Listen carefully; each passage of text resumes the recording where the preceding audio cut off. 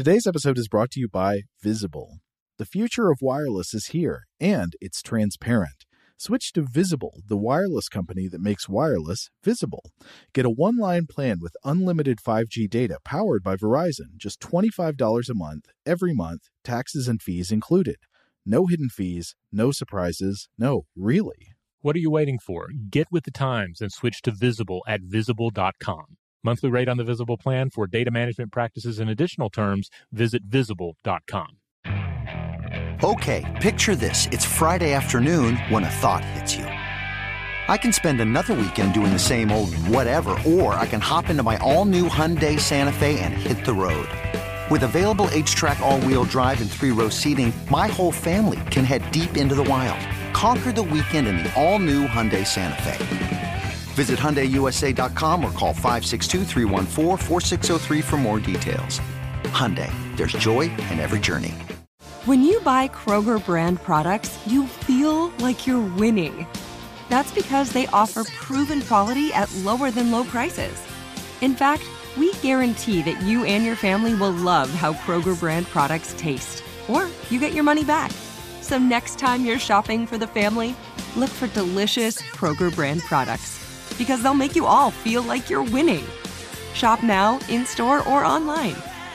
Kroger, fresh for everyone.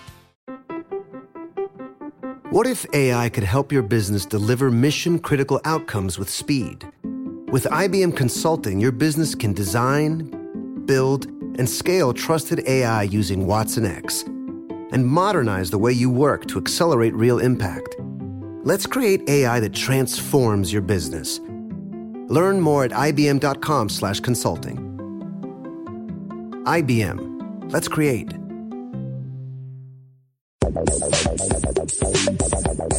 Welcome to Stuff to Blow Your Mind from HowStuffWorks.com.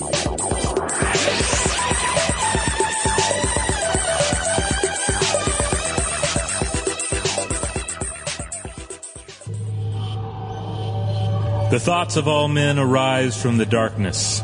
If you are the movement of your soul, and the cause of that movement precedes you, then how could you ever call your thoughts your own? How could you be anything other than a slave to the darkness that comes before? Hey, welcome to Stuff to Blow Your Mind. My name is Robert Lamb. And I'm Joe McCormick, and today's episode is mostly going to be an interview with the Canadian author R. Scott Baker, best known for his Second Apocalypse saga. Robert, how would you characterize that? Well, I think that quote that I read there from his first book in the series, The Darkness That Comes Before, sums it up rather nicely. I was first turned on to the work of R. Scott Baker back in 2007, and I hadn't read anything quite like it at the time, and I really haven't read anything quite like his work since then. His first novel, The Darkness That Comes Before, casts the reader into a dark fantasy world that invokes the holy wars of our own world, Tolkien-esque evil, factional infighting worthy of Frank Herbert's Dune, and a deep philosophical core. And we're actually going to be getting into not so much his science fiction and fantasy, but a recent philosophy paper of his. That sounds kind of odd, though we will discuss his science fiction and fantasy a fair amount. Don't worry about that if you're a fan. But we're really going to be focusing on R. Scott Baker's recent paper on alien philosophy, published this year in the Journal of Consciousness Studies. Yes, you heard that right. Alien philosophy. We will get back to that in just a little bit. Yes, on alien philosophy. This is a wonderful thought experiment and sort of a reverse engineering of human philosophy via the consideration of a fictional convergian alien species and what sort of philosophical systems they might create to make sense of their own existence. Yeah, so in the past, we've actually speculated about possible characteristics of alien life forms. We did this in that episode, Grizzly Bears from Outer Space. Do you remember that? Oh, yes. Yeah, like, would aliens have eyes? Would they have hands? How large are intelligent life forms generally? There was a paper back then that tried to use some statistical analysis to say, it's really more likely, given certain planet sizes and gravity and stuff, that aliens are going to be pretty big. But this is always a tricky game, because if you are a reasonable person, you have to admit that if alien life exists somewhere out there, there's every chance that it could just totally defy your expectations. We don't always know what to expect. We can't be certain about much, but it is always fun to play the game. Okay, if we just start with a few fairly safe assumptions, what can we deduce about what types of life are possible? And one of those fairly safe assumptions is that whatever alien life exists, it's going to be the product of evolution by natural selection. I think it would be incredibly surprising if it turned out to not be the product of evolution by natural selection, meaning it's going to be a system that somehow encodes information, makes copies of itself through that information, and the copies survive and make their own copies at differential rates. And from these humble premises, you can actually start to make a lot of interesting guesses about what types of life are more possible or more common than others. And so we've already tried this with biological and ecological traits in the past. But in this new paper, R. Scott Baker chases this phenotype problem really deep. He goes on to guess, what are the philosophical projects that intelligent alien life forms would wonder about? What big questions would they share with us? What hang-ups are they really likely to dwell upon? Yeah, it's a fascinating paper, and if you want to read it in full, I'll include a link to it on the landing page for this episode at stufftoblowyourmind.com. And I should also point out that the first 6 books in the Second Apocalypse saga, including the first trilogy, are currently out there in just about any reading format you desire. And this summer, R. Scott Baker brings it all home. He's going to follow up last year's The Great Ordeal with The Unholy Consult, which is going to be out July 11th from Overlook Press. And if you're not ready to commit to a multi-book series, his standalone novels Neuropath and Disciple of the Dog are out there as well. Though, Robert, I know you warned me about Neuropath. Well, as we'll explore in the interview, Baker himself warns everybody about Neuropath, so be sure to tune in for that section of the conversation. Just a few quick notes about this episode. First up, this is a phone interview. We're in Atlanta, and Scott chatted with us from the wilds of Canada in the midst of a thunderstorm, so everything's not going to be necessarily as crisp as it usually is, but we think the content is definitely worth sticking around for.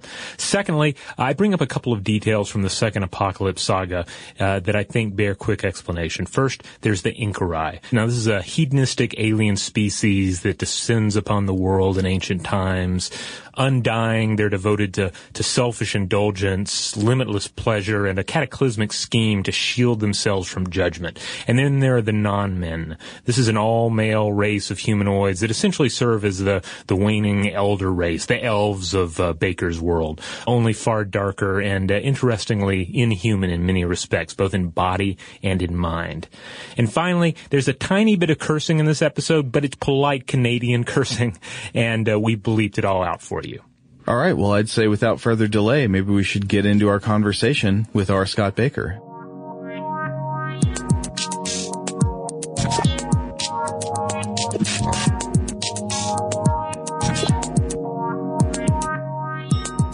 Hey, Scott, welcome to Stuff to Blow Your Mind. Thanks for taking time out of your day to talk with us here about your new paper on alien philosophy, as well as your works of fiction, which I know personally have meant a lot to me over the years. I'm a big fan of the Second Apocalypse saga. I loved Neuropath and Disciple of the Dog as well. So we want to welcome you to the show, and I believe Joe has the first question here related to on alien philosophy. Well, actually, I mean, I guess we should start just by, Scott, is there anything you'd like to tell our audience about yourself? Just introduce yourself, and then second, we'll get to the meat of the paper. I'm a farm boy who grew up in southwestern Ontario and ended up falling in love with Lord of the Rings and Conan the Barbarian at a preposterously young age, and just never grew up. What's your opinion on the Milius movie? It has to be the one written by Oliver Stone, yeah. Oh, yeah. Arnie. All right, so we wanted to get into the idea of your paper about alien philosophy. Could you just start by, as succinctly as you can, explaining what your motive for writing this paper was and what your basic conclusions are? Okay, so, I mean, I kind of backed into philosophy.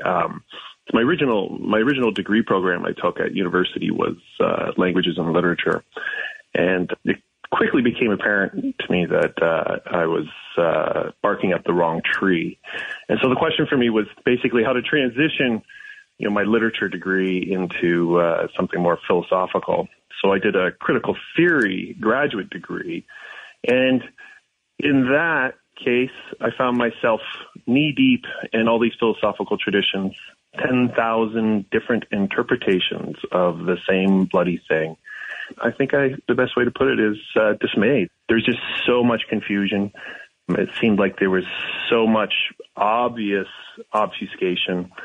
I sort of quickly came to the conclusion that something profoundly wrong lay at the heart of traditional philosophy. And I just endeavored to be as honest and as ruthlessly skeptical as I could and try to figure out what that something wrong was. And On Alien Philosophy is basically the answer I've been able to come up with after about 20 years of studying and researching the topic, both in formal university contexts and on my own. And the idea, in a nutshell, is simply that we human beings simply did not evolve the capacity to reflect upon ourselves and our experience in any way, shape, or form that would allow us to answer theoretical questions regarding, our experience.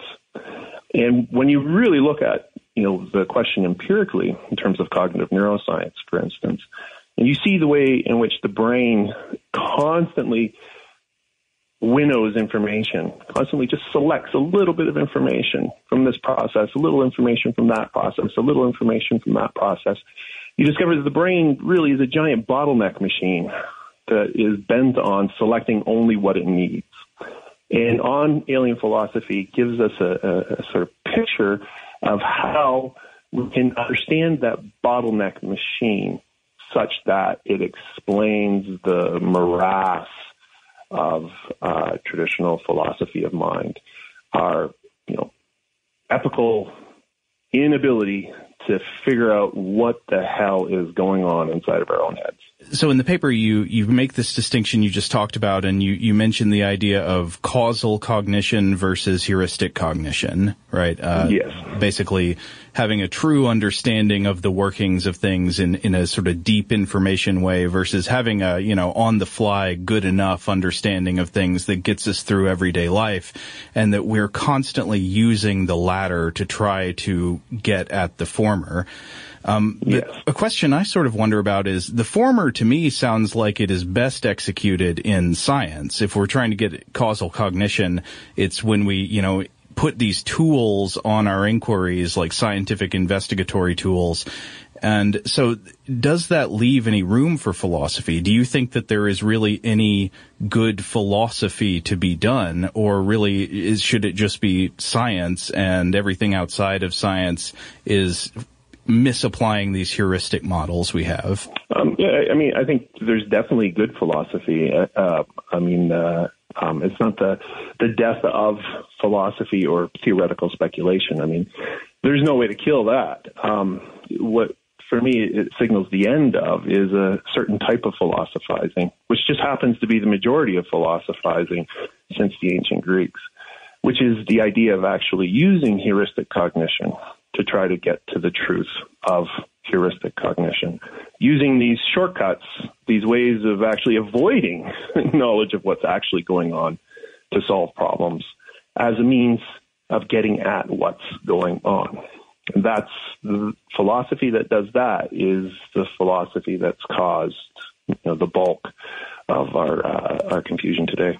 So how much of philosophy do you think is really just sort of backward-looking ex post facto justification for our biases? So the way I look at it is, we have this capacity to metacognize. We have these ancestral abilities to basically pick things from the stream of experience and think about them and change our behavioral responses to the world on the basis of them. So think about Christmas with your relatives. Everyone has that family member who says something that you just, you got to say something about it. But if you do, it's going to ruin the whole night. And that's a great example of metacognition at work. You're going to say something, and then all of a sudden, wait a second, Scott. He's an asshole. Everyone knows he's an asshole. You don't need to tell everybody he's an asshole. If you tell everybody he's an asshole, then the whole night's ruined. right, your reproductive chances go flying out the window. That kind of sounds weird, doesn't it? But metacognition consists of a suite of practical tools. There's no way in the world that we evolved the metacognitive capacity we needed to do much more than a handful of practical things on the fly. And what philosophical reflection does is it basically takes those tools, repurposes them, and asks them to solve questions there's just simply no way they could possibly solve them. But since we lack the ability to even see how little ability we have when it comes to metacognition, we have no sense of constraints or limits or whatever. And so we're confronted by this constant illusion of transparency. It seems like, yes, if only I think hard enough on this. Yes, if only I get my concepts arranged just right. Yes, if only I abandon the metaphysics of presence. Yes, if only I abandon the mirror of nature. On and on and on it goes. Everybody thinks that there's a way to use philosophical reflection to solve for the problem of human experience. It's all bunk. So, Scott, in the paper, you seemed, and the way you just described it now, you definitely do seem to be trying to use this idea of imagining what alien philosophy looks like in order to reverse engineer our own human philosophy, to better understand how we've arrived at our philosophical traditions. But I'm also just really interested in that speculative project, trying to literally imagine what an information processing organism orbiting a faraway star might think about. What hard problems would they encounter and how would they deal with them? And so I wonder if I could ask you just a few crazy kinds of questions that you don't even address in the paper. Sure. I started off thinking, like, could you imagine that there would be an alien Hegel or an alien Wittgenstein? But these are kind of stupid questions, because I think these philosophers necessarily exist in a tradition, if you know what I mean. Like, they're reacting to all the philosophers that came before them. And so it's sort of silly to try to imagine if that history of philosophy would be recreated on other planets. But you can imagine other fields of philosophy and how they would be created. So I'm trying to think, like, what would alien meta-ethics look like? Is there anything that we could guess that would form the basis of how aliens would think about, where their sense of right and wrong comes from? This is a really hard question to ask. I mean, part of the reason why I took so much care to underscore how really, plausibility of alien philosophy was all I was after. It's just simply because asking the question of alien philosophy earnestly, is really difficult, simply because you got to assume so much convergence to just get off the ground. I mean, you have to that they use language in similar ways that we as we use language, for instance. So if you grant all that, if you grant convergience, as I call them in the paper, then I think meta-ethics would look like a giant mess, the way meta-ethics looks like in contemporary philosophy. Just simply because, when it comes to where we stand in these various super complicated systems that nature has us pinned in, we just have no access to the information we need. So what we really have to rely on is basically these blind guesses, these simple heuristics, these little tricks that have, for whatever reason, preserved our ancestors in the past.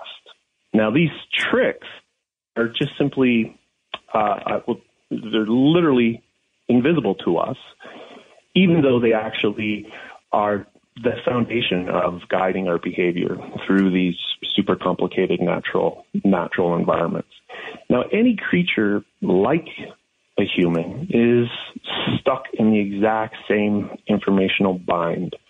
They're stuck in a shallow information environment. They have these tools for picking out those handles, those features of the environment that actually help them get along or get on or get it on.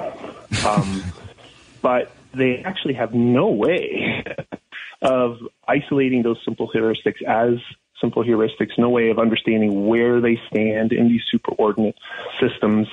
They're blind. And even worse, they're blind to their blindness. So every time these aliens would attempt to solve ethical questions, what is ethics? They're going to run into the same sets of illusions and problems that beset human philosophers.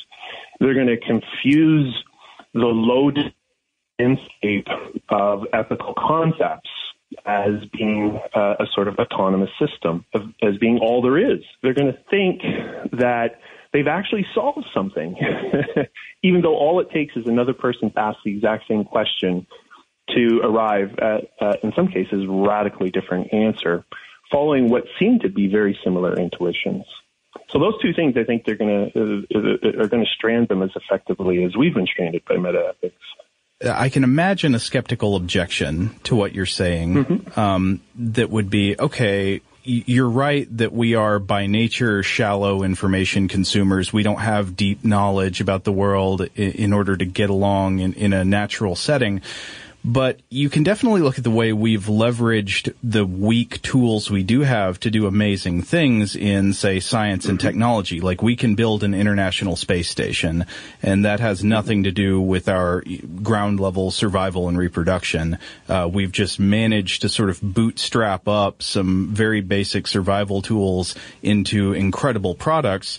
Why would you think that we couldn't do the same thing with these hard problems like metaethics or natural philosophy or understanding the mind that we do with science and technology? Well, I mean, I actually think that, a lot of the, say, norms of science, I actually see these things as technology. I mean, I see them as basically ways of turning, spinning tools out of our own brains, if you will. I mean, the idea isn't that we can't use heuristic cognition in novel ways. I mean, I think we quite literally evolved to do exactly what philosophers do, which is just simply try to, recast, repurpose our existing cognitive capacities in order to solve different kinds of problems. The problem with metaethics in particular is it doesn't really have anything to do with that process. So ethical thought has given us a lot of great ideas that we've been able to institutionalize in ways that have been tremendously, tremendously beneficial to humanity. But there's no way of actually, realizing that that's the case short of putting those tools into application. I mean, I would argue that the type of, norm tool making that humans have just done so fantastically well is actually a completely different process than the process that underwrites metaethical thought. I mean, problems get solved when we actually discover a new simple heuristic that allows us to get along with each other in some way, shape, or form. But when you actually ask the fundamental nature of ethical thought, and you begin by looking at all these terms, all this norm talk, as referring to posits that actually play some role in some kind of economy, a transcendental economy, or a normative economy, or an anomalous economy, or an autonomous economy, outside of the circuit of nature, no one's gotten anywhere. No one's answered anything.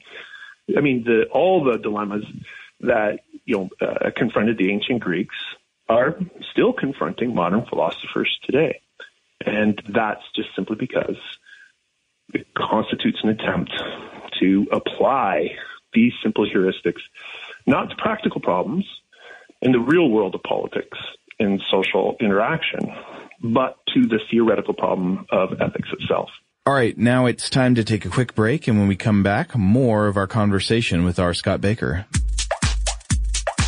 Dad deserves something really nice for Father's Day, but let's face it, we usually don't do it. Big gifts are for Mother's Day. Picking something up on the way is for Father's Day. Well, let's make Father's Day something this year with the Bartesian Cocktail Maker. It whips up over 60 premium cocktails on demand, each ready at the push of a button. And right now, you get $50 off the Bartesian Cocktail Maker when you buy one pack of Dad's favorite cocktail capsules. Dad will publicly love that you saved $50 on the countertop machine that crafts premium cocktails on demand. And he'll secretly love that you splurged on him for Father's Day with the gift of a Bartesian. Because the only thing that lets Dad know he's the world's #1 dad better than a world's #1 dad coffee mug is an artisan cocktail in his hand. Make Dad's Father's Day and Father's Day cocktails with all natural juices and bitters without making any mess at all. Visit BARTESIAN.com/father to get $50 off the best premium cocktail maker for Dad at the best price for you. Bartesian. Premium cocktails on demand.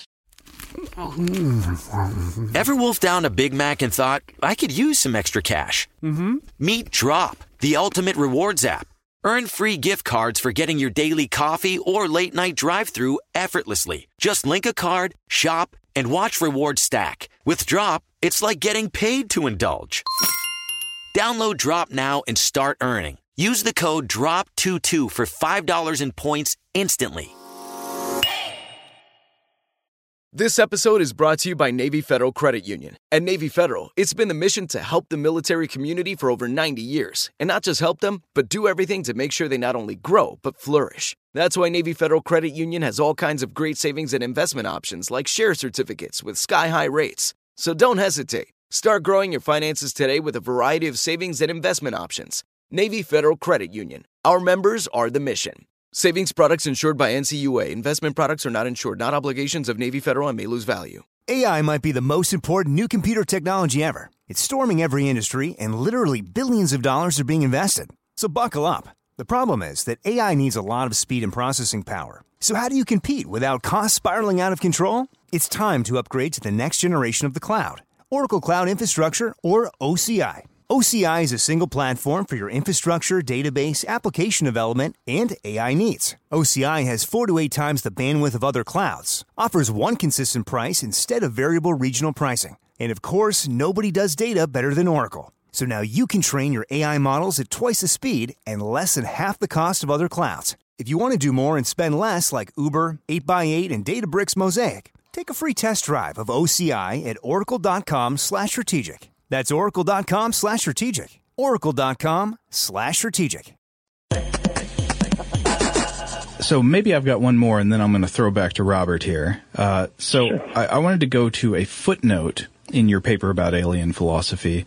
Sure. You say that because we evolved in ecologies that didn't give us access to deep information, we just knew enough to get along. You write, quote, "My fear is that the provision of this information is likely to crash the effectiveness of many of our tools. A good deal of my fiction is devoted to exploring different crash scenarios." So I wondered if you could explain a little bit more what you mean about the idea of a crash scenario and how you explore this. So when you understand that the bulk of our cognition is heuristic, that it really relies on these kinds of guesses that we're making, with lack any sort of deep understanding of the actual physical structure of the environment around us. You realize that guesswork depends upon an invariant background. So a perfect example would be AI, for instance. So human beings, we evolved to manage an unbelievable amount of complexity.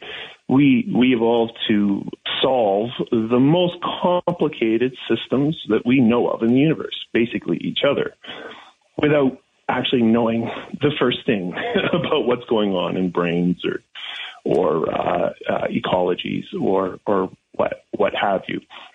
So heuristics solve by taking things for granted in their environments. So that means the only cognition can properly function is if those things that it takes for granted actually obtain in its environments. So if you look at that last year, there was the first fatality ever attributed to a self-driving car, and I think it was a Tesla. And the unfortunate fellow was driving on an incline, and a truck was crossing his path. He was watching Harry Potter on his dashboard, Oof. He had his autopilot on, his car. Now, the autopilot actually read forward, and the white truck crossed what was actually white sky. This is what they think happened. And as a result, the truck's trailer cued open space to the computer. And so the car just drove right underneath the truck trailer. That's exactly what happens when the environment doesn't cooperate with a heuristic problem-solving system. If that system cannot discriminate between white truck, white sky, then it just sees sky. And so that's actually a perfect example of a crash space, where you have a cognitive system that requires the environment to be a certain way in order to properly solve a problem. When the environment is changed or varies in a way that it cannot accommodate, then you literally have a car crash in that case. Now, that obtains as much for self-driving cars as it does for human social cognition.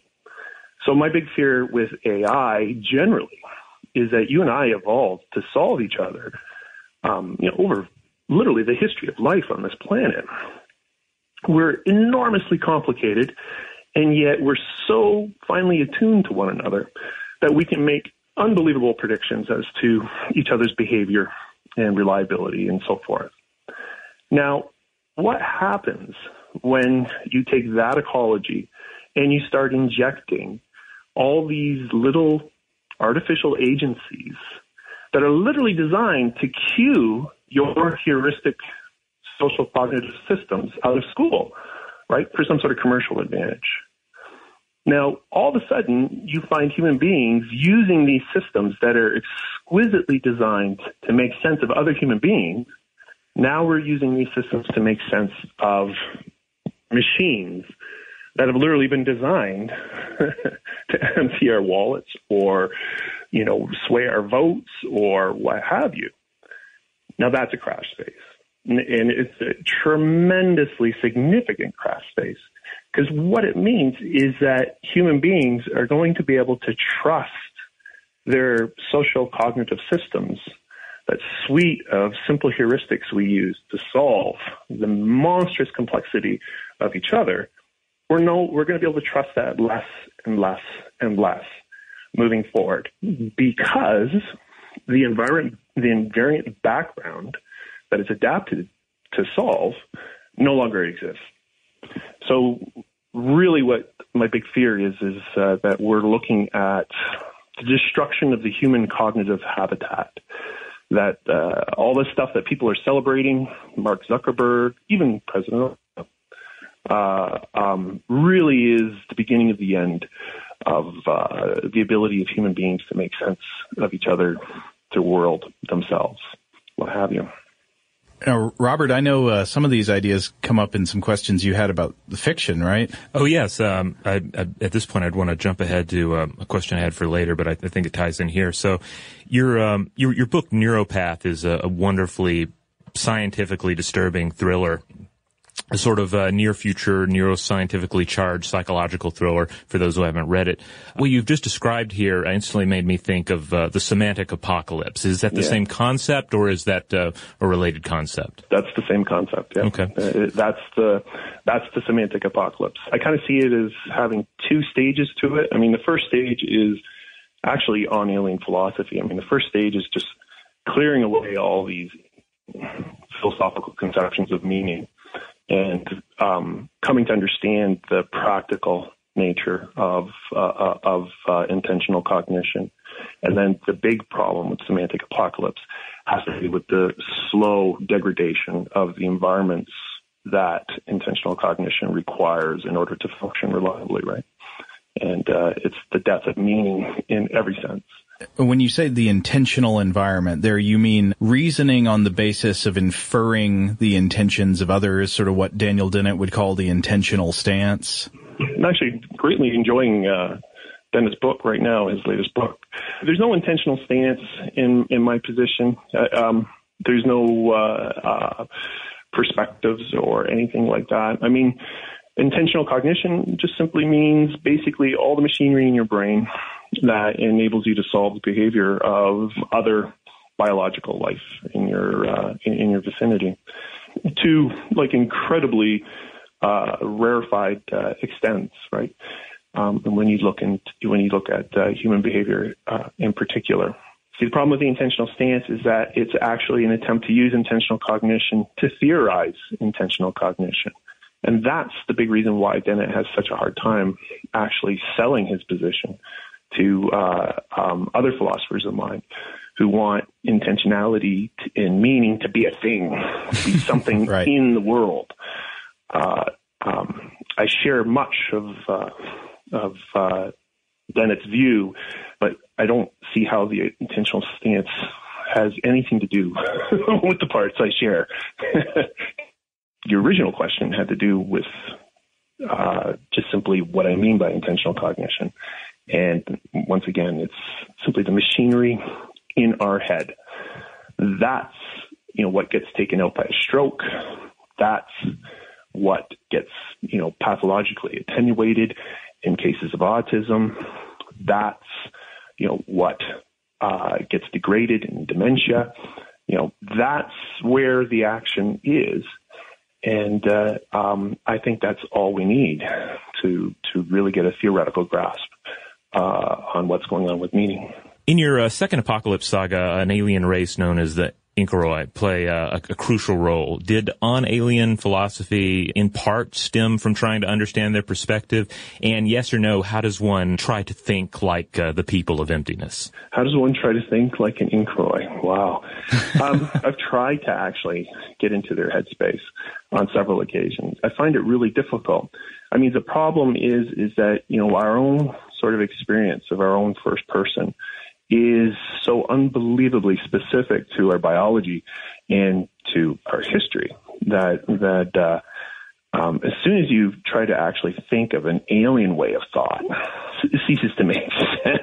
Mm-hmm. And I mean, on-alien philosophy is tied to the Inkaroi, not so much as exploration.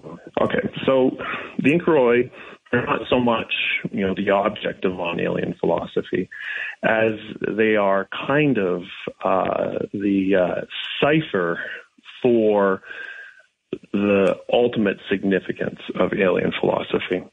Because the ultimate significance of alien philosophy is that, once we understand that thought is ultimately material, physical, and just simply part of all the natural processes going on in our environment, nothing ontologically extraordinary, then we realize that this boundary that we're just creeping up to and are getting ready to cross, where we have literally gained the ability to control physical processes at unbelievably small scales, cellular scales. At this point where our own biology is becoming technology, if on-alien philosophy is right, then Inkaroi are one possible consequence of us crossing this boundary.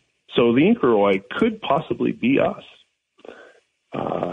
in some respect, where, we've given up on any sort of normative ideals of or truth or what have you, and have literally just simply collapsed into this biohedonism that is, to our moral sensibilities, absolutely horrific. And that's, for me, the Inkaroi have always kind of represented the ugly consequences of on-alien philosophy, the fact that we are going to climb out of this dream that we've had of being exceptional in some way and discover that we are just simply material and that we will just simply chase fitness indicators, via our technology to the point where we become something that our present selves can only be horrified by. Well, that's excellent. That's certainly a horrifying thought to think of ourselves as the Inkaroi. So in imagining alien philosophy, you've got these Convergians who are, have some amount of sufficient convergent evolution with us. They're somewhat similar to how our information processing works, at least.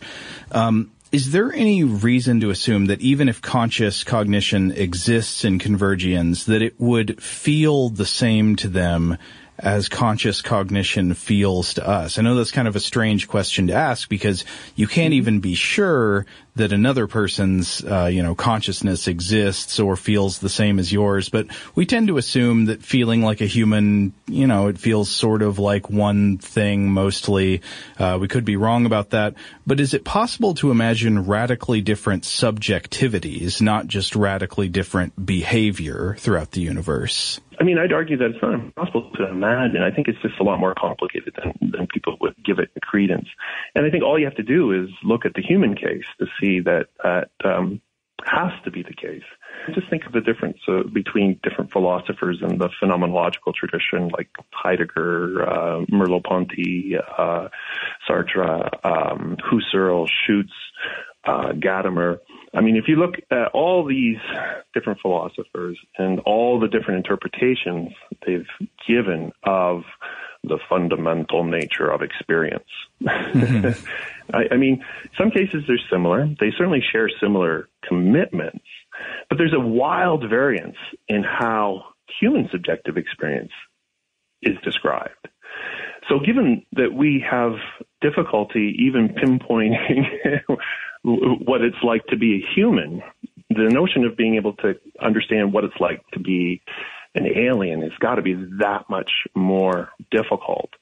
And so one of the things I try to argue in that paper is that you really, even if you can't say what it would be like, what you could say is what kinds of information they'd have access to and what kinds of information they wouldn't have access to, and what kinds of problems they potentially might into as the ability to see their own neglect structure, to understand what it was they're neglecting. So to give a strange answer to your question, I mean, I think you can say things about the shape of alien experience, even if you can't say much of anything about the quality of that experience. Yeah, one possible idea I had here was I was wondering if you think it would make a difference in the evolution of an alien philosophy if it occurred in a species that subjectively just had much less of a self-world distinction than we have. We think of ourselves as in the universe rather than being the universe. But of course we are the universe. The universe is in a small part embodied in us and in the brains that generate our consciousness. We just don't feel that way. Yet there are meditative exercises, like you can do meditation that's specifically aimed at trying to get you into that state of mind where you feel like you are the universe, you just are the world, you are experience. And I wonder, that's an artifact, right? I mean, right. It's not an apprehension; it's an artifact. Exactly. So I wonder if you imagine an alien species that doesn't naturally possess this self-world distinction, that just feels that it is the universe, could we imagine it would generate a radically different type of ontology of the universe, of what it means to be, and all of the socially derived philosophy, the metaethics, and everything like that? Yeah, and I think this is actually a fascinating question. I mean, I've cracked my skull open against it a couple times now, and I mean, what I think is the case, I think metacognition, it doesn't matter where you are in the universe. Metacognition is expensive. And if metacognition is expensive everywhere you go in the universe, it is going to be hard, very, very hard for an alien species to intuit its own continuity with its own environments. So, I mean, they're going to be stuck relying on simple heuristics in some way, shape, or form. And if they don't develop the metacognitive capacity to be intuitively deduce, the fractionate heuristic nature of their own metacognitive capacities, they're going to be duped the same way we've been duped into thinking that the information they're getting is sufficient to draw conclusions. And Think about human philosophy, how strange it is. I mean, we've been asking the same bloody questions for thousands of years. Thousands of years. No answers. No answers. I mean, really, that's madness, isn't it? Doing the exact same thing and expecting a different result. Indeed. I know each philosopher tweaks something along the way, and they think that tweak is going to give them a different result. But it really is, a paradigm for madness if you think about philosophy in those terms. Traditional, intentional philosophy, reflection on the soul. I think that just simply follows from the biological expense of metacognition, so that you can have an alien species realize their continuity with nature, but there will be some point in their past where they assume the same kinds or similar kinds of exceptionalism as we have, where they think that they're actually something apart simply because they lack the metacognitive ability to actually cognize themselves as continuous with their environments. You see, think about choice, for instance. There's just nothing intuitively obvious than choice. But they're physically impossible when you consider it in light of causal cognition. The reason we believe in choices is simply that we have no way of intuiting any causal provenance for anything that happens inside of our beings. And that'll be the case for any alien species whatsoever. So they're going to be blind to the causal provenance that holds them continuous with the greater circuit of nature. So, and I think, that first move, the move that humans made, we must be something apart from nature. We must be something exceptional, something outside, transcendent, anomalous, autonomous, what have you. I think that is going to be something any intelligent species working through the bugs of its metacognitive capacities is going to encounter.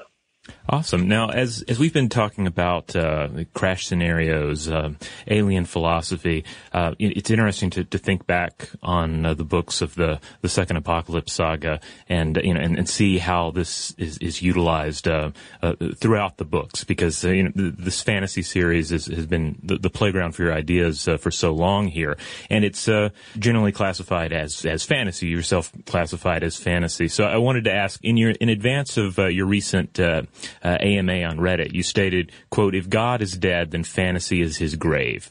Can you expand on that for our audience? Yes, sure. The AMA organizers, they give you a fact sheet, and the first thing the fact sheet recommends is that you come up with something jaunty and light to introduce your AMA. And I'm just such a contrarian. So first thing that jumped in my head, and but it was a joke, and very serious at the same time. It's serious insofar as it makes a reference, of course, to Nietzsche's famous claim that God is dead, and that's usually taken as an emblem for basically the way in which Enlightenment reason collapses into nihilism. And so in that sense, that claim is very serious. If God is dead, then fantasy is his grave. If you see the death of God as the problem of nihilism, then fantasy actually becomes the greatest place in the world to try to understand what the role of nihilism in contemporary society is. Fantasy worlds are fantasy worlds because they resemble scriptural worlds. The more your world looks like Vedic India or biblical Israel or Homeric, the more readily your world will be identified as fantasy. Why is that? Well, in all worlds, meaning is objective. Morality is objective. There's a fact of the matter when it comes to right or wrong. Intentions are objective. All these things have objective existence. And that's what cues them as being fantastic. Now, for me, that's crazy. For me, that makes fantasy the canary in the coal mine. Fantasy is where we can actually see meaning die in our culture. We see all these worlds that science has rendered factually irrelevant, recreated over and over and over again, like for the enjoyment and edification of millions of readers worldwide. And that statement is just simply meant to encapsulate that we can look at fantasy not as a throwaway, escapist, culturally retrograde mode of entertainment, that's ideologically trammeled in how many ways. We can look at fantasy as actually the very cutting edge of where human thought and nihilism, the fact of our own material nature come into conflict. Fantasy is the spark, when that flint and that iron are struck. So, Scott, if you see fantasy embodying, some of the meaning structures that we used to get from mythology and religion, I wonder if you see a kind of parallelism in modern fantasy of the different types of meaning and ethical structures that you would get from different ancient mythologies. One thing that I think of is like the mythological world that has a virtue ethic versus the one that has a moral ethic. I don't know if you might consider this like Greek mythology versus Buddhism or something, where in one you have an ethic that's about being great, and in another one an ethic that's about being good. Do you see this paralleled in modern fantasy? I mean, fantasy, like any other fictional platform in which to explore ideas, it really just sort of, rips the windows out and kicks the doors down, right? I mean, you really can go almost any direction you want. Stephen Shaviro, who's a fantastic cultural critic who teaches out of Wayne State University, he has a book called Discognition, where he literally argues that fiction is or has become the primary platform for being able to explore philosophical ideas for this very reason, the fact that you can actually contrast the virtue ethics to a more authoritarian ethics, right? The fact that you can ask questions like, what is the meaning of life? Without it just simply collapsing into a joke. Really what happens outside of fiction, it seems. Either you think of the meaning of life, what part of the bookstore do you go to discover the meaning of life? You don't go to the science section, you don't go to the philosophy section, you go to the New Age occult section. Fiction gives you that freedom to actually show that, no, I don't care what your a priori intuitions tell you, we can actually build a plausible narrative as to, what would come of the death of meaning, for instance. It just provides a platform that allows you to blow past all of these philosophical constraints and explore things without having to, worry about being lectured by pendants, on your ignorance regarding this or that. All right, we're going to take a quick break, and when we come back, we're going to jump right back in to the conversation. Father's Day is coming, a day we celebrate the guy who's always there for us. To crack a dad joke. Well, you know what's not a dad joke? Getting $50 off the Bartesian Premium Cocktail Maker with the purchase of his favorite cocktail capsule pack. $50 off. No dad joke. See, this is a dad joke. I lost my glasses today, and guess who I bumped into? Everyone. But the Bartesian cocktail maker, it's no joke. Each cocktail capsule contains real fruit juices and all-natural bitters, so Dad can make over 60 premium cocktails he loves. Sidecars, old fashions, gimlets, all with the push of a button. So, for the dad who loves a cocktail with friends and a good joke from time to time, get the Bartesian Premium Cocktail Maker. $50 off now until Father's Day. Visit BARTESIAN.com/father to get 50 off the best premium cocktail maker for dad at the best price for you. Bartesian, premium cocktails on demand. Ever tried to tackle a home improvement project without making 10 trips to Home Depot? What if I told you there's a way to earn cash back while you shop? Introducing Drop, the ultimate rewards app. With Drop, you can earn free gift cards by shopping in-store or online at Home Depot and tons of other stores. Download the Drop app today and use code DROP33 to get an instant $5 in points. That's Drop, your go-to for shopping rewards. This episode is brought to you by Navy Federal Credit Union. At Navy Federal, it's been the mission to help the military community for over 90 years. And not just help them, but do everything to make sure they not only grow, but flourish. That's why Navy Federal Credit Union has all kinds of great savings and investment options like share certificates with sky-high rates. So don't hesitate. Start growing your finances today with a variety of savings and investment options. Navy Federal Credit Union. Our members are the mission. Savings products insured by NCUA. Investment products are not insured, not obligations of Navy Federal and may lose value. Today's episode is brought to you by eBay. eBay Motors is here for the ride. Remember when you first saw the potential? And then, through some elbow grease, fresh installs, and a whole lot of love, you transformed 100,000 miles and a body full of rust into a drive that's all your own. Look to your left. Look to your right. It's official. No one's got a ride like this. There's nothing else that sounds like, feels like, or looks like the set of wheels in your garage. With over 122 million parts, you can make sure your number one ride or die stays running smoothly, so there's no limit to how far you can take it. Brake kits, turbochargers, engines, exhaust kits, roof racks, LED headlights, bumpers, whatever your baby needs, eBay Motors has it.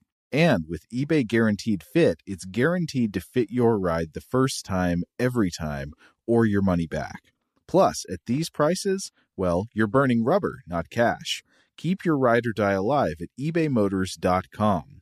Eligible items only. Exclusions apply. Now, Scott, you've mentioned that among other works, Frank Herbert's Dune influenced your fantasy fiction. What's your take on Frank's run of Dune books? And were there any lessons there that informed your own world building and approach to a multi-volume series? Yeah, and this is a very good question. I mean, because it actually, my experience reading Dune, it probably is one of has had the biggest influence on my discipline writing these books over the past decade. So my experience reading Dune was I read Dune, blew me away, absolutely blew me away. And so what do I do? I go out and I buy Children of Dune. I go out by God, Emperor Dune, and Dune Messiah, and I read them in order. And God, Emperor Dune, okay. But he lost me on Dune and Messiah, and I could just feel that. I just had a feeling that he'd kind of lost focus, lost the spark that drove the original vision. And so for me, reading Dune was sort of a process of being disappointed in what I thought was his commitment to the vision. And so when I set out and started these books, I'll never forget. I mean, Darkness That Came Before had come out, I think it was 2004, 2003. And I found myself having lunch with one of my idols, as a younger man anyways, Guy Kay. And we're in Greektown in Toronto, and he asked me about my next book, and I told him it was a sequel. And he said, well, how many sequels do you have planned? And I said, well, I think 9. and he literally said, the last thing, this is another multi-volume epic fantasy. And no, my heart did not sink through the bottom of my shoes. I said, no, I think that what the world really needs is a multi-volume epic fantasy that does not lose sight of its vision, guy.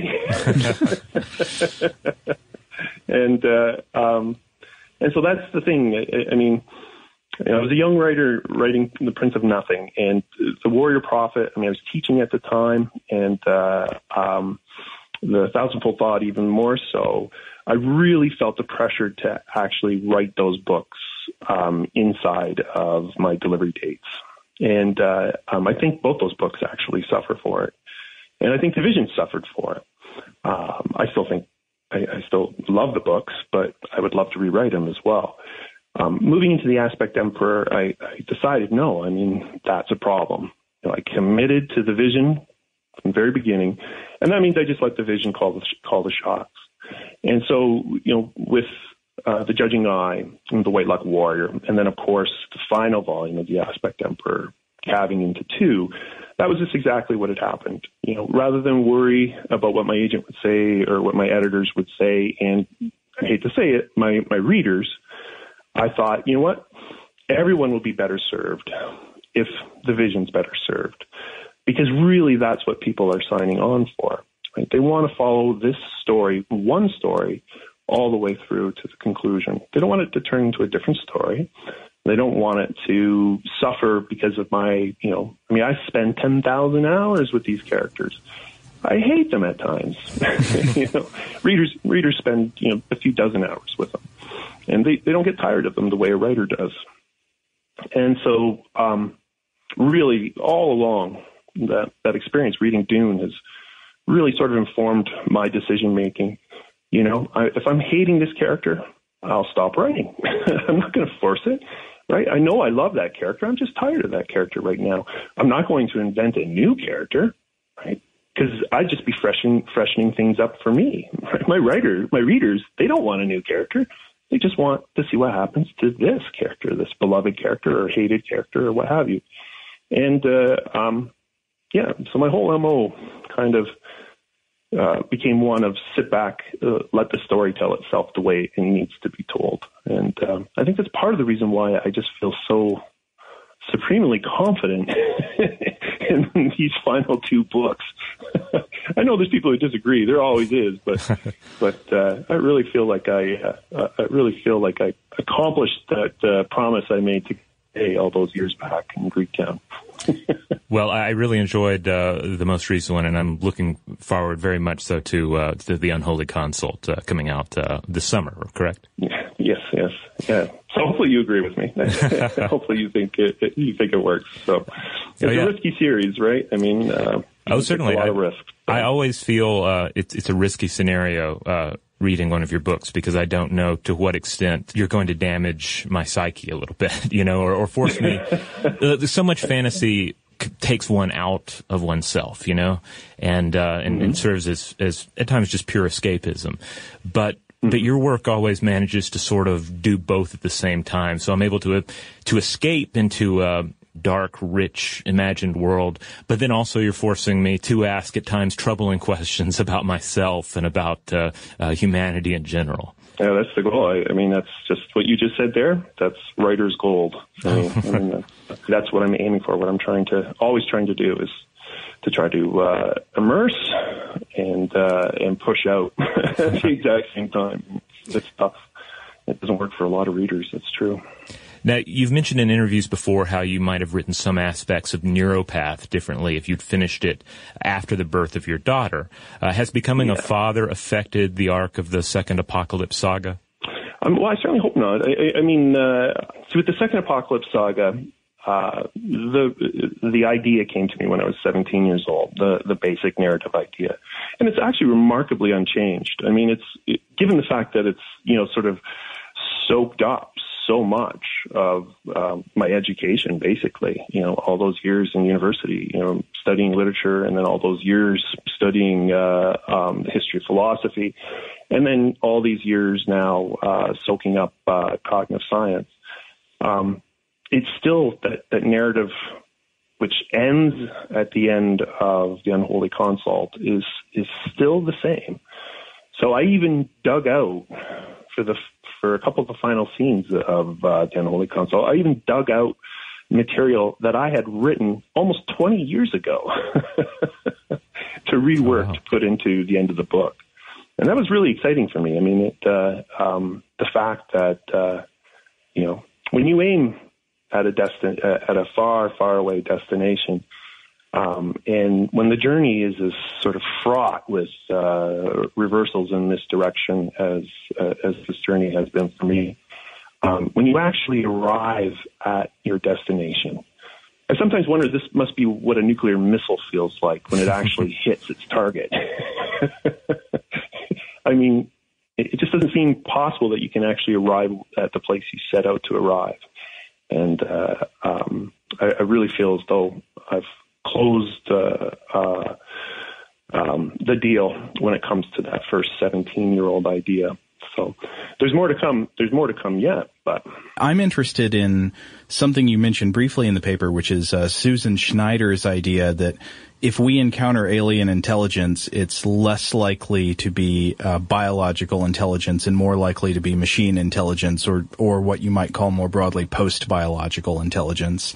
Mm-hmm. So I assumed, based on the way you mentioned it, that you agree with that. Would you agree with that? And what do you think about that? Oh yeah. No, I think the argument's pretty ironclad. I mean, if you just look at where we stand in terms of our ability to travel between the stars, and where we stand in terms of our ability to manipulate our biology and basically offload cognition onto our machinic artifacts, I think it seems pretty clear that the transition from biology to post-biology is actually something that becomes more technically feasible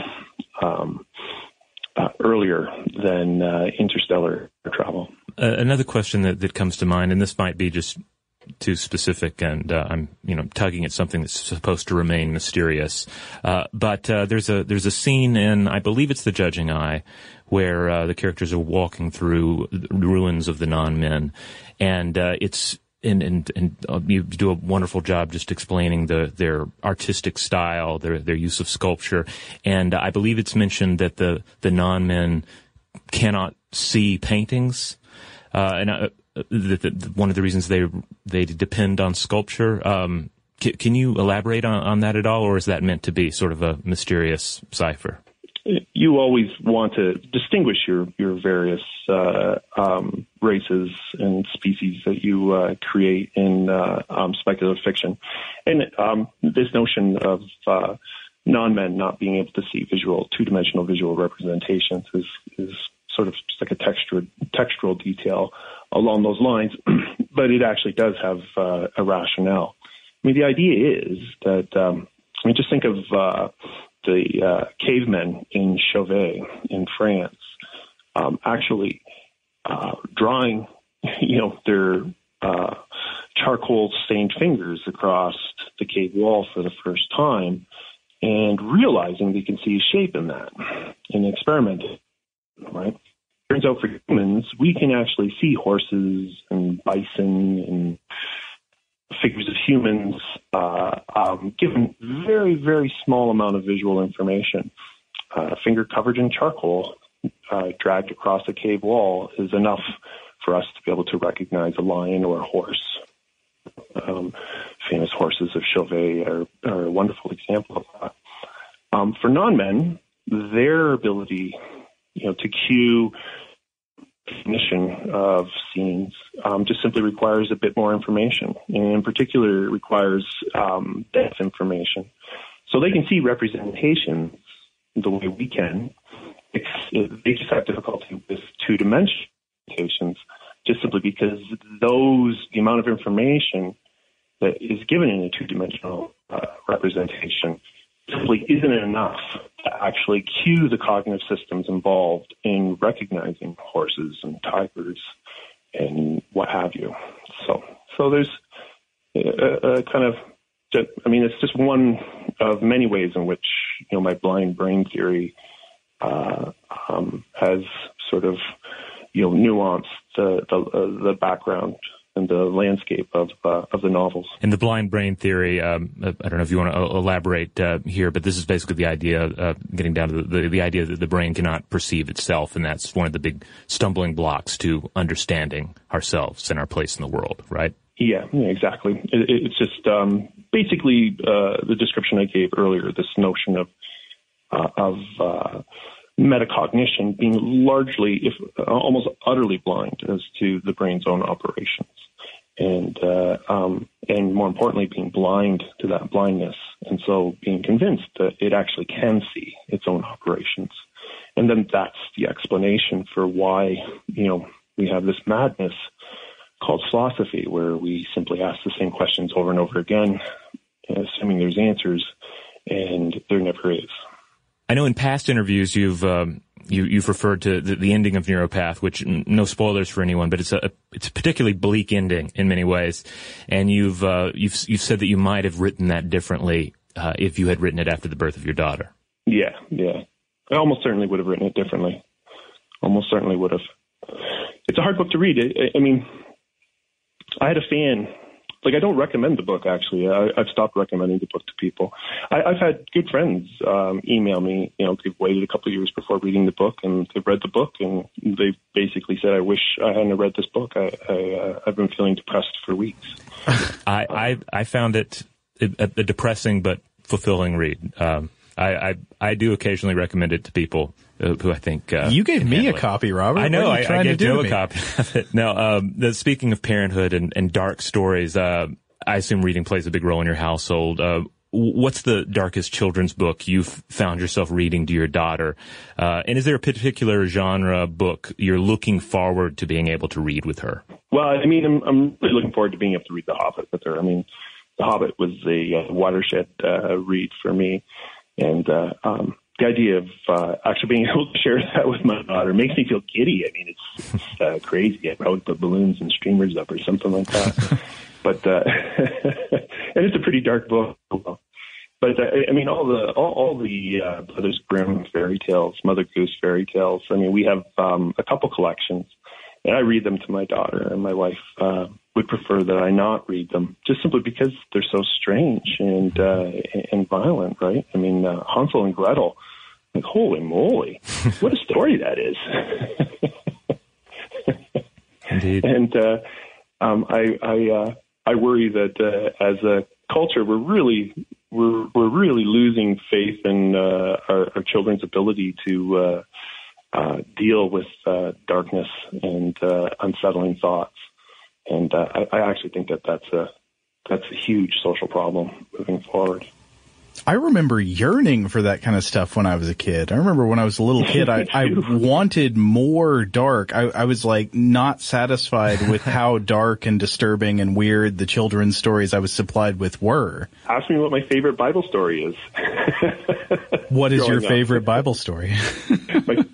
Sodom and Gomorrah. Oh, wow. I mean, I just thought that was the coolest story ever. I mean, obviously, it's not a cool story at all. Well, yeah, and plus they have these illustrations, Lot's right? daughters seducing him in the cave afterwards. I mean, it's a downright creepy story, but those are the kinds of things I liked. I mean, I grew up in a religious household. Those are the things that caught my attention and held it.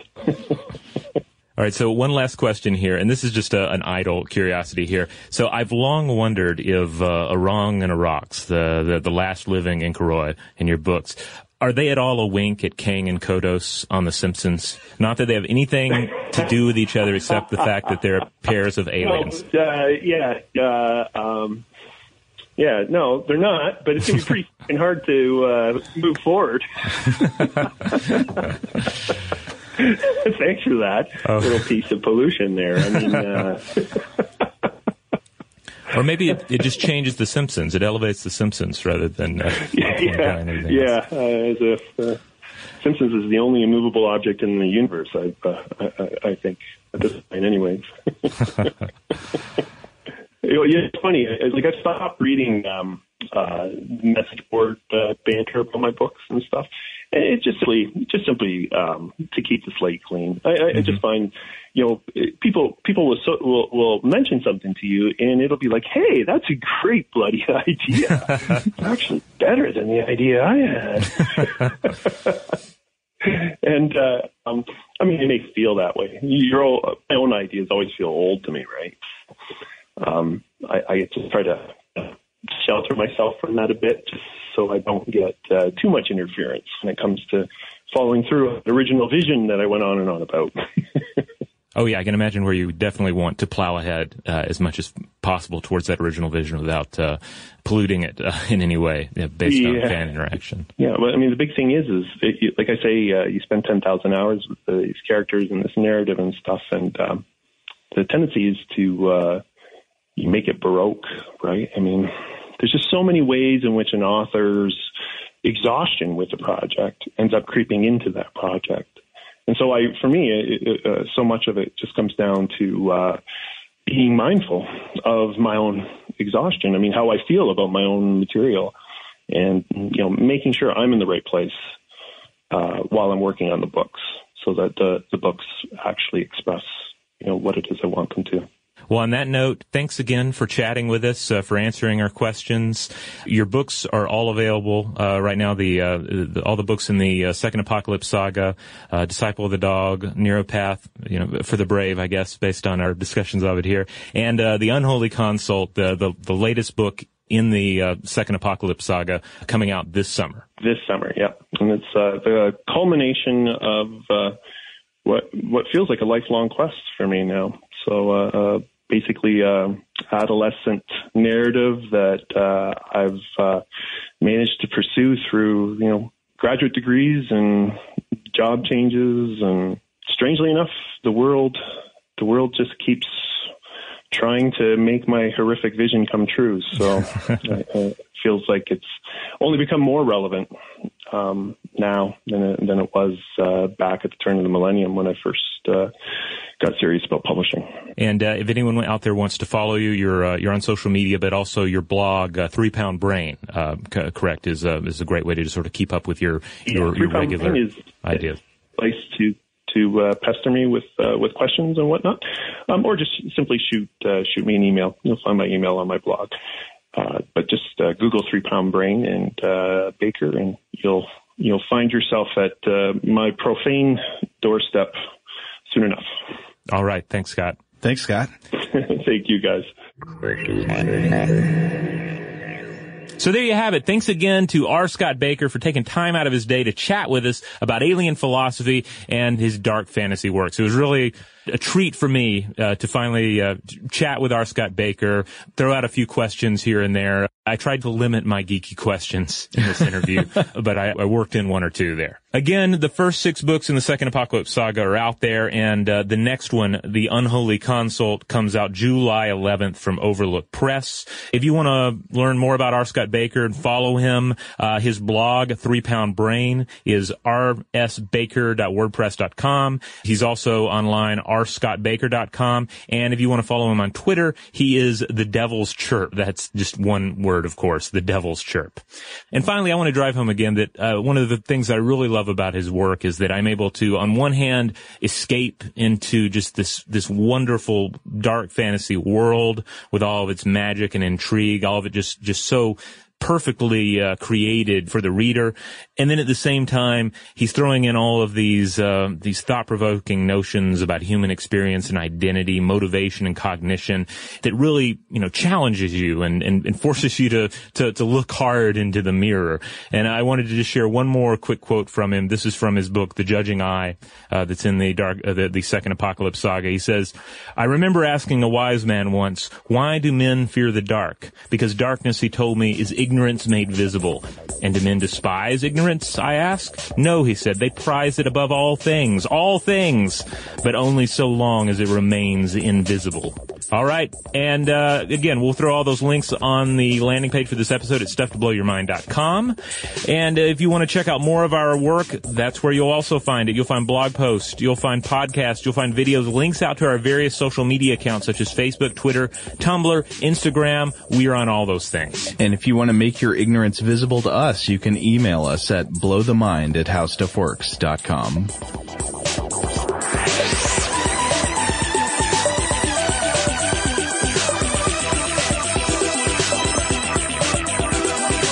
For more on this and thousands of other topics, visit howstuffworks.com.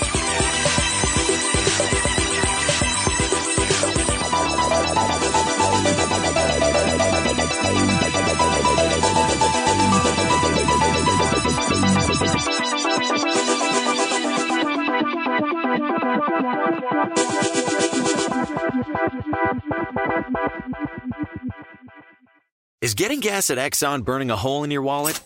Get the Drop app. With Drop, you can earn free gift cards just by filling up your tank. Download Drop now. Use code DROP66 to instantly receive $5 in points. You wouldn't expect to hear that we're America's third best city for beer like this one. Or home to vibes like this. And this. It might surprise you that we're top 10 for immersive art that's like, whoa. And, not to mention, we have one of the top zoos in the country. So can a city with the country's best pro soccer team, ranking as a top culinary destination in the world, be in your own backyard? Yes, Columbus. Plan your summer at experiencecolumbus.com/summer. Diamonds Direct has done it again. This month only, get ready for an offer you can't resist. Buy a natural diamond engagement ring of 1 carat plus and receive a free natural 1 carat diamond tennis bracelet valued at $2,000. That's right, a stunning diamond tennis bracelet at no extra cost. Imagine giving her the ring of her dreams and her wedding gift all at once. So hurry into Diamonds Direct. Your chance to get a free tennis bracelet will not last long. Details at diamondsdirect.com.